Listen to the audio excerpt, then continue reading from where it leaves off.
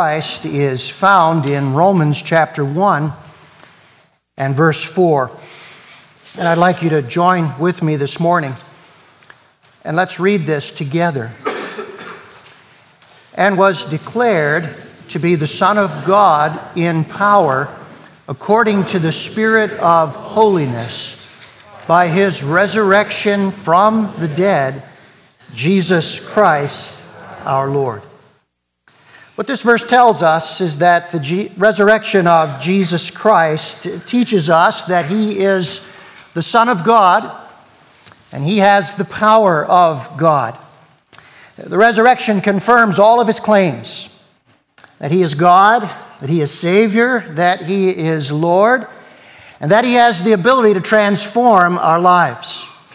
Now, it's interesting, when you look at the gospel records, one of the things we learn is that the very shortest account of Jesus' resurrection is in Mark chapter 16. It covers about 8 verses. And yet, even though it's the shortest account, it is a power-packed account. In fact, the main theme of this account is the transforming power of the resurrection. And as Mark writes about what happened on that first Easter Sunday, there are 3 questions that he answers. Who moved the stone? Was it God's power or human power? And then, what happened to the body? Was it God's power or was it human power? And then, what changed those disciples? Was it God's power or simply human? Now, the answer of the Bible is that the only explanation for all the answers to these 3 questions is without a doubt that it was the power of God. That's what the Bible teaches. But what is interesting for us today is that with each one of these questions, there is a practical application to our life. If indeed it was the power of God that raised Jesus from the dead and He's alive today, then He has the ability to transform our lives. And that is the whole reason why we are here today. So let's begin, shall we? Let's look at the first question. Who moved the stone? Would you take your Bibles and turn with me to Mark 16? And I want to begin reading verses 1 through 4. Mark chapter 16, your second gospel in the New Testament. And let me read for us verses 1 through 4. Here's what the Scripture says. When the Sabbath was past, Mary Magdalene, Mary the mother of James, and Salome bought spices so that they might go and anoint Him. And very early on the first day of the week, when the sun had risen, they went to the tomb. And they were saying to one another. This was the topic of conversation on the way that morning. Who will roll away the stone for us from the entrance of the tomb? And looking up, they saw that the stone had been rolled back. And now will you notice this little comment? It was very large. Now, the women named in verse 1 all had something very much in common. They had all been at the crucifixion. 2 of them, Mary Magdalene and Mary the mother of James, had also witnessed the burial of Jesus. And the Bible tells us here that they arrived at the tomb when the sun had risen, so it was broad daylight. Now, this is all very, very significant in the gospel record. Because one of the false theories about what took place is that the women went to the wrong tomb. And when they did not find the body of Jesus in their emotional state, they all hallucinated and thought They saw Jesus alive. Now, this tells us that cannot be the case. First of all, it's clear they were not expecting a resurrection, or why did they bring spices with them? And they had watched the burial. There were two of them who knew the location, and now when they arrived, it was broad daylight. Hallucination makes no sense, because how do three people all hallucinate the same thing, right? Especially when it never entered their mind that such a thing could happen. No, the Bible tells us here that actually they were worried about one thing. Tombs had no doors. And so their biggest concern as they walked to the tomb that morning was who would roll that stone away. Now, it's interesting as we look at the history of this, one of the things we discover is there were two types of stones that could have been used to block a tomb in the first century. Here's the first kind of stone. This is a picture of King Herod's family tomb. And the stone that was used for his tomb was about 4.5 feet in diameter. Notice what this says. Square blocking stones were more customary in Jesus' day. But the Greek word koulio, translated as rolled in the Gospels, can mean dislodged or moved. So round or square, such a stone was a huge, heavy barrier requiring a team of strong men in order to move it. A stone like this weighed several hundred pounds, and it was on a slanted track.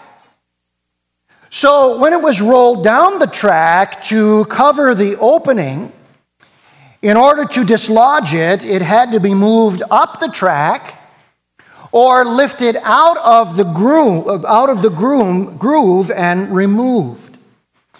But what is very interesting is it's possible that this may have even been a larger stone. There has been a tomb, a famous tomb called the Garden Tomb. It was discovered by a man by the last name of Gordon.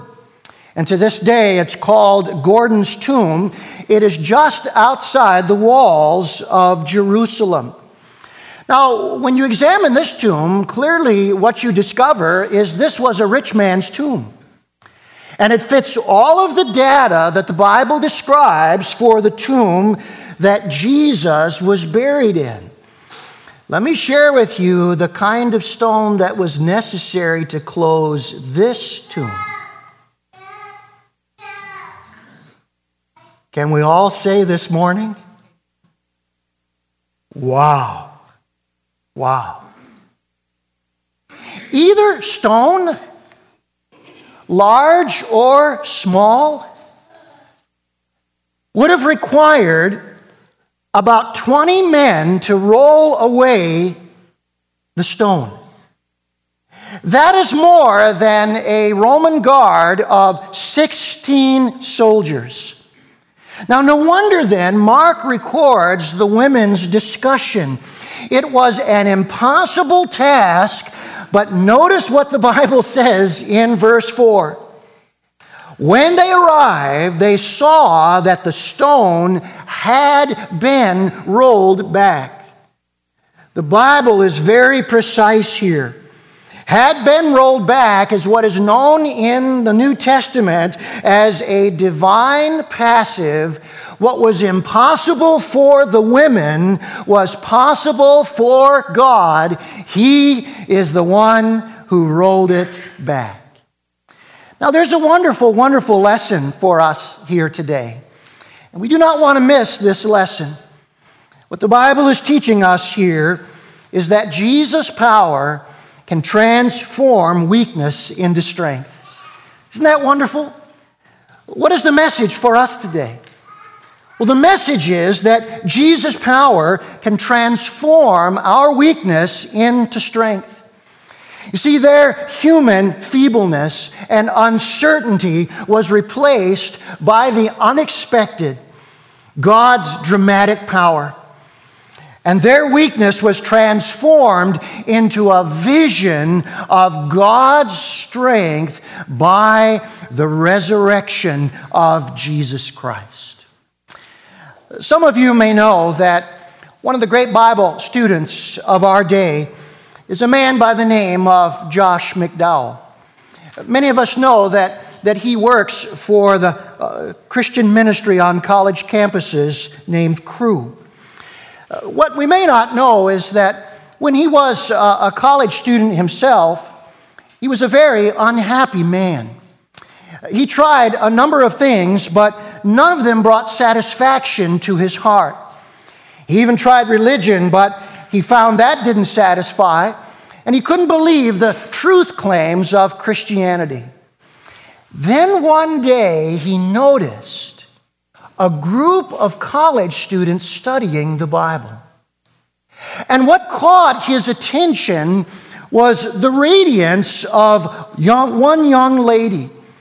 And so he went up to her and he said, "What's the reason for this radiance that you have in your life?" She looked him in the eye and she said, "It is Jesus Christ. It is Jesus Christ." Then those students challenged this college student. "Why don't you study the evidence in the Bible for the claims of Christianity and see for yourself if they are true?" And so Josh McDowell began a study of the evidence for the claims of Christ, and he found they were so strong he could not refute them. He became a Christian, and now today he is one of the foremost defenders of the gospel of Jesus Christ.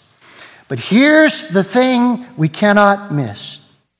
It all began when a very, very ordinary student said to him, "Jesus Christ transformed my life."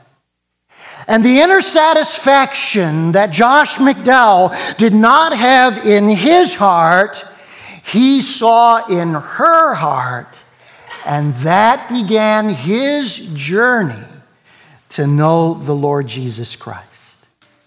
Listen, what Jesus did for that ordinary college student, he can do for you and me. That's the power of the resurrection.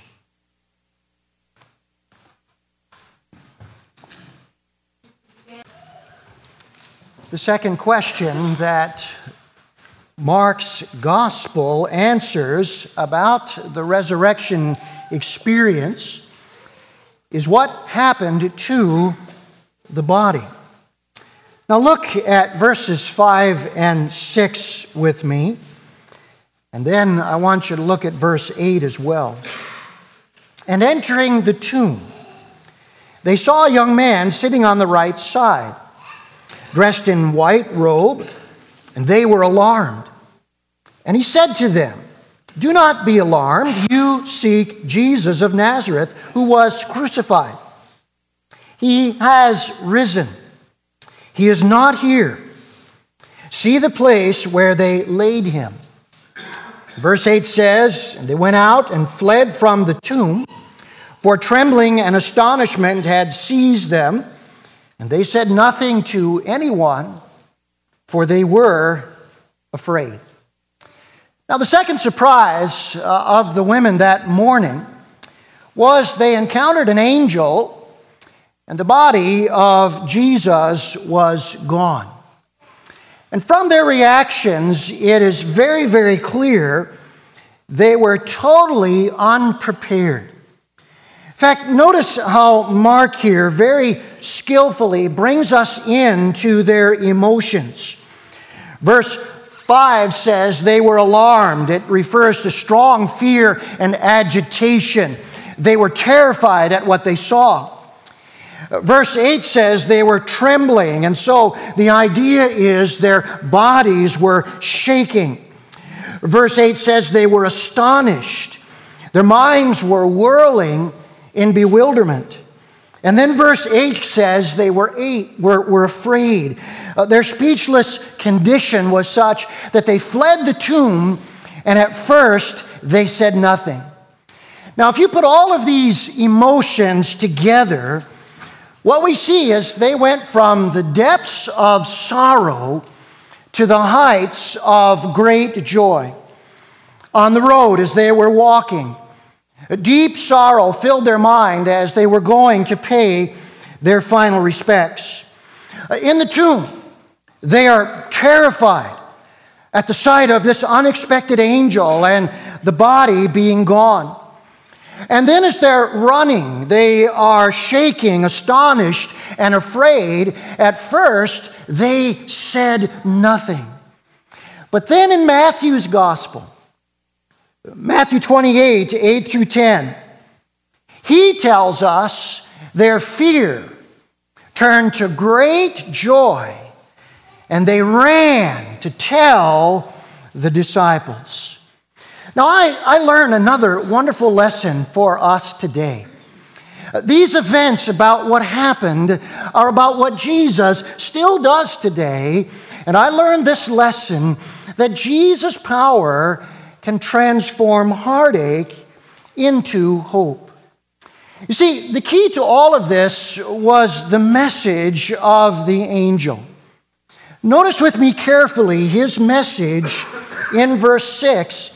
It was the key for them, and it's the key for us. First of all, he said, you are looking for Jesus of Nazareth, who was crucified. They had seen him crucified, buried. They knew he was dead. And the Bible tells us he died for sin. But then the angel said, he has risen.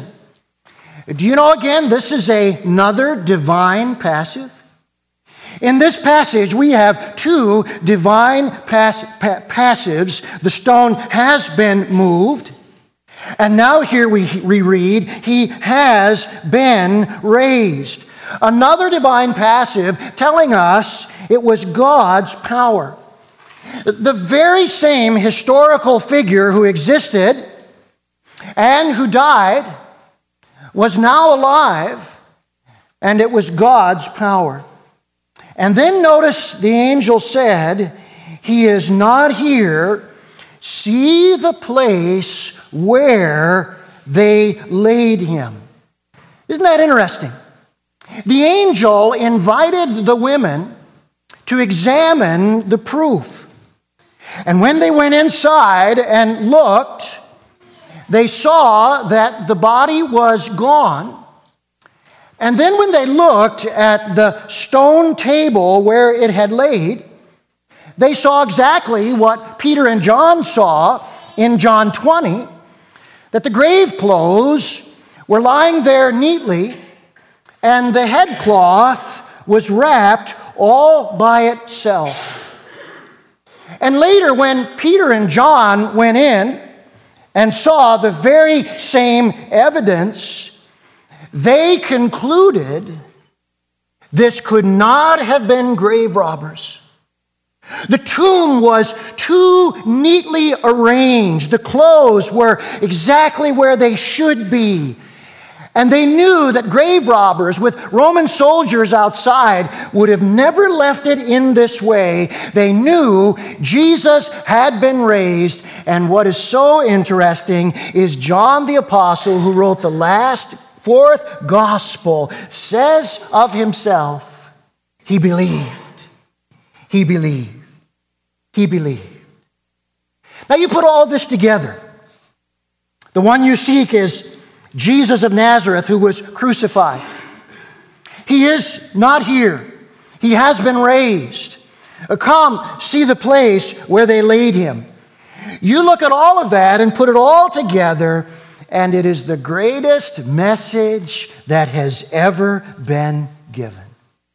You see, what the Bible is saying to us is it is possible to believe in someone living beyond this physical world. It is possible for us to believe in that person. We can believe in real victory over death, real forgiveness of sins, and a real solid reason for our faith. That's what the Bible is saying. You know, as you study the Scriptures, one of the things you learn is Jesus does not always take away our heartache. What He does is His power gives us hope beyond that heartache. That's the glory of the resurrection.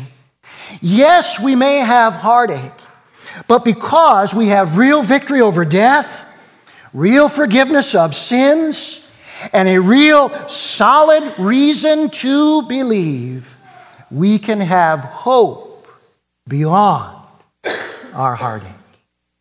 Hallelujah. Amen.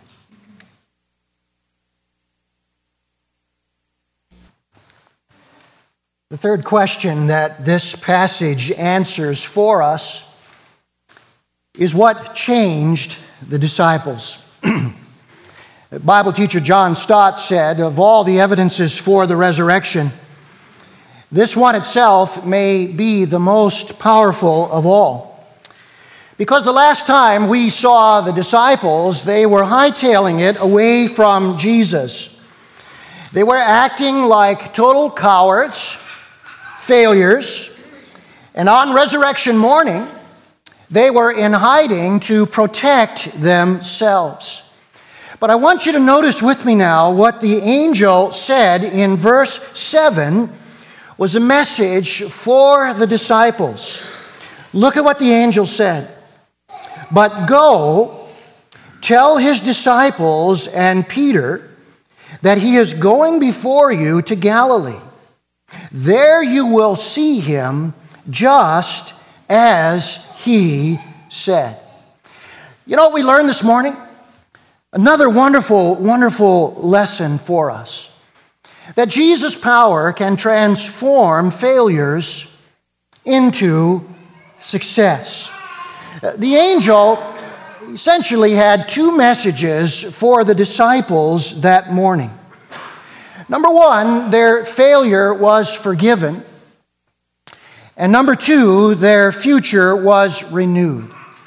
By the way, wouldn't you like that for yourself? Wouldn't you like to know that your failure can be forgiven and your future can be renewed? How many of us would love to know that is true about ourselves? What is interesting here in the angel's message, when he says in verse 7, go tell his disciples and Peter, Mark is the only one of the four Gospels that singles out and Peter. He's the only one that mentions specifically Peter. Let me just read for you the significance of this from Bible teacher William Barclay. Listen to what he says. The most precious thing in this passage is in two words that are in no other gospel. Go, said the messenger, tell his disciples and Peter. And Peter. How that message must have cheered Peter's heart when he received it. He must have been tortured with the memory of his disloyalty. And suddenly there came a special message for him. It was characteristic of Jesus that he thought not of the wrong Peter had done, but of the remorse he was undergoing. Jesus was far more eager to comfort the penitent sinner than to punish the sin. Isn't that good news this morning? Jesus is far more eager to forgive the penitent sinner than he is to punish the sin. And then the angel said, I also want you to tell the disciples that Jesus is going before you to Galilee. Do you know that was the exact message Jesus gave the disciples before they deserted him? Before they ever fled in the garden, he said, I'm going to be going before you into Galilee after I have risen from the dead. They did not believe he would rise from the dead. When he was arrested, they cowardly and cravenly deserted him. And yet, what do we find after the resurrection? Jesus' promise still stood. I'll go before you. I will meet you in Galilee. Dear friends, because he did, timid, craven, fearful, cowardly disciples became bold, fearless apostles.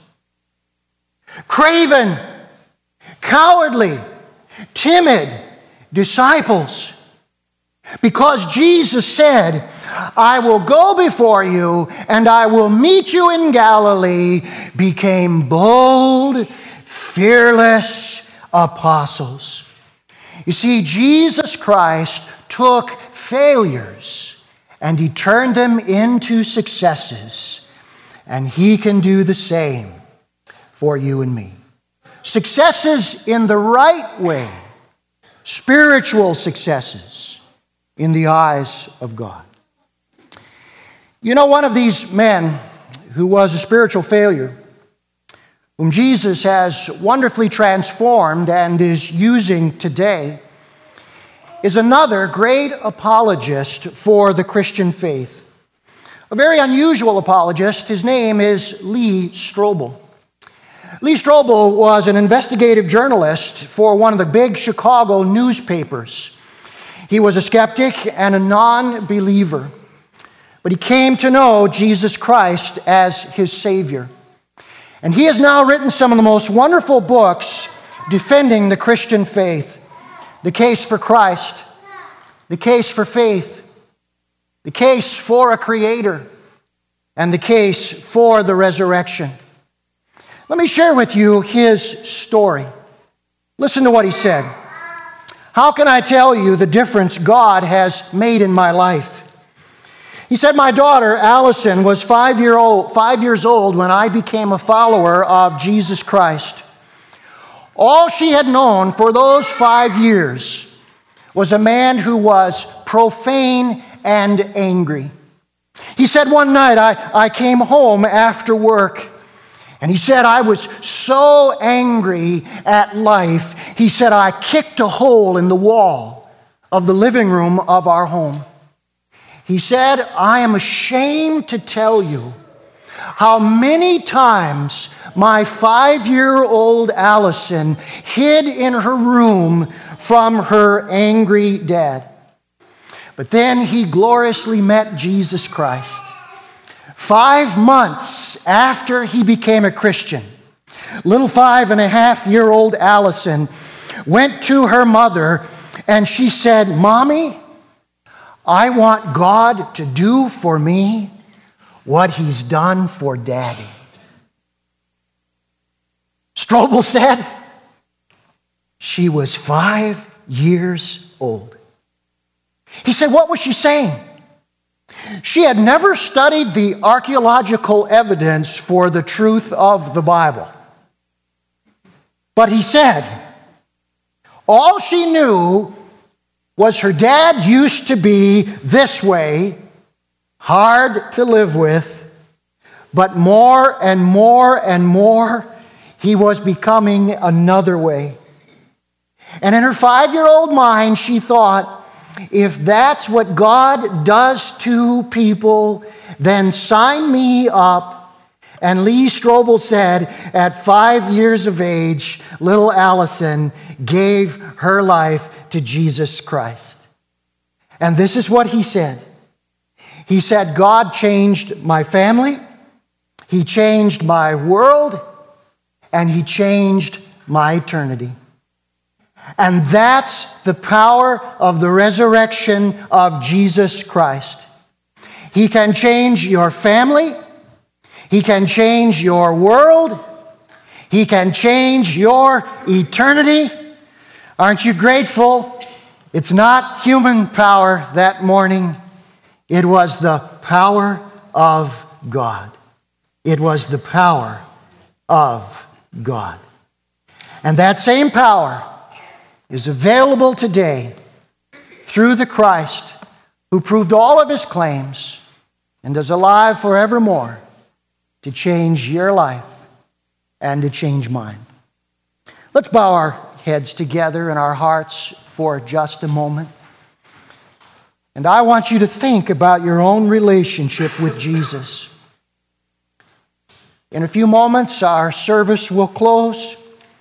Many of us will head in for breakfast. Others of us will go out to the events of the day. And our thoughts will be taken away from the message of the gospel. But I wonder where you stand with Jesus today. Do you know him as your personal Lord and Savior? Maybe you have known all about him. Maybe you have been raised to believe these things, and you would say to me, Pastor Brian, I don't need to be convinced. I believe it all. But have you ever, by a personal act of faith, repented of your own sins and invited Jesus Christ into your heart and life to be your Lord and Savior? Knowing about these things will not save you. It is knowing personally the Savior. You can say something like this in your heart, silently to the Lord. Lord Jesus, I know that I'm a sinner. I know that I have done many wrong things.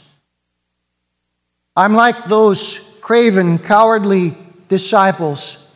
I have failed you in many ways. But I believe that you, Jesus of Nazareth, a historical figure who really lived, who grew up in a town and lived in a nation, was crucified.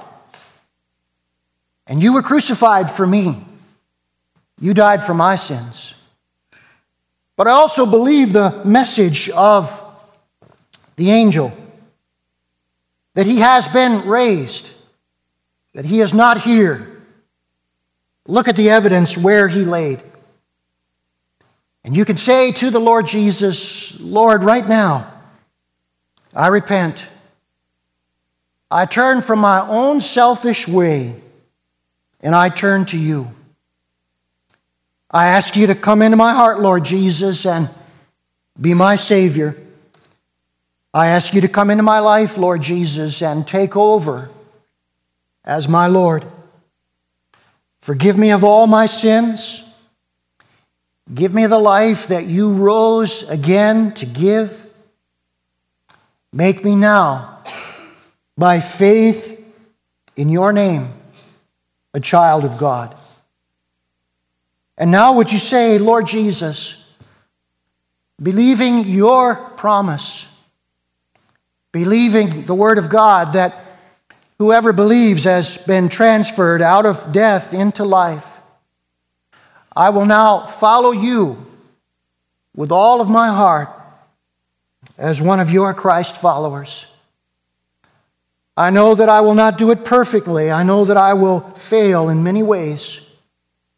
But God, now living within me and helping me, I will now live for you with all of my heart. Would you say, thank you, Lord Jesus, for saving me? Father, I know that what I've just asked people to do, they cannot do. Lord, our eyes are too blind. Our hearts are too hard. And you must, by the work of the Holy Spirit, remove the scales from our eyes so that we can see. And you must take the heart of stone and you must turn it into a heart of flesh so that we can respond. And I pray, Lord, today, that as the message of the gospel of Jesus Christ has gone forth, that you would honor your word. And by your Spirit that is present, the scales would fall from many eyes. The hearts of stone would turn into hearts of flesh. Christ, who stands at the door this day, knocking and asking for entrance, would gain entrance into many hearts, and many today would be born anew in Jesus Christ. Lord Jesus, may this be a great day, not only of honoring you alive forevermore, but of seeing souls come to you and know the power that your resurrection says is real and alive today. And we'll thank you and praise you for Jesus' great and wonderful sake. And all of God's people said together, amen. Amen. Listen, if you committed your heart to Christ today, I'd love to know that. If you have questions, if there are more things you'd like to talk about what you heard, that's the reason we are here. And so you call us on the phone, set up an appointment with us. Whatever we can do, we want to help you to know Jesus Christ, our Lord and Savior. God bless you. Have a great continuing day. Let's continue to worship the Lord as our service closes this morning.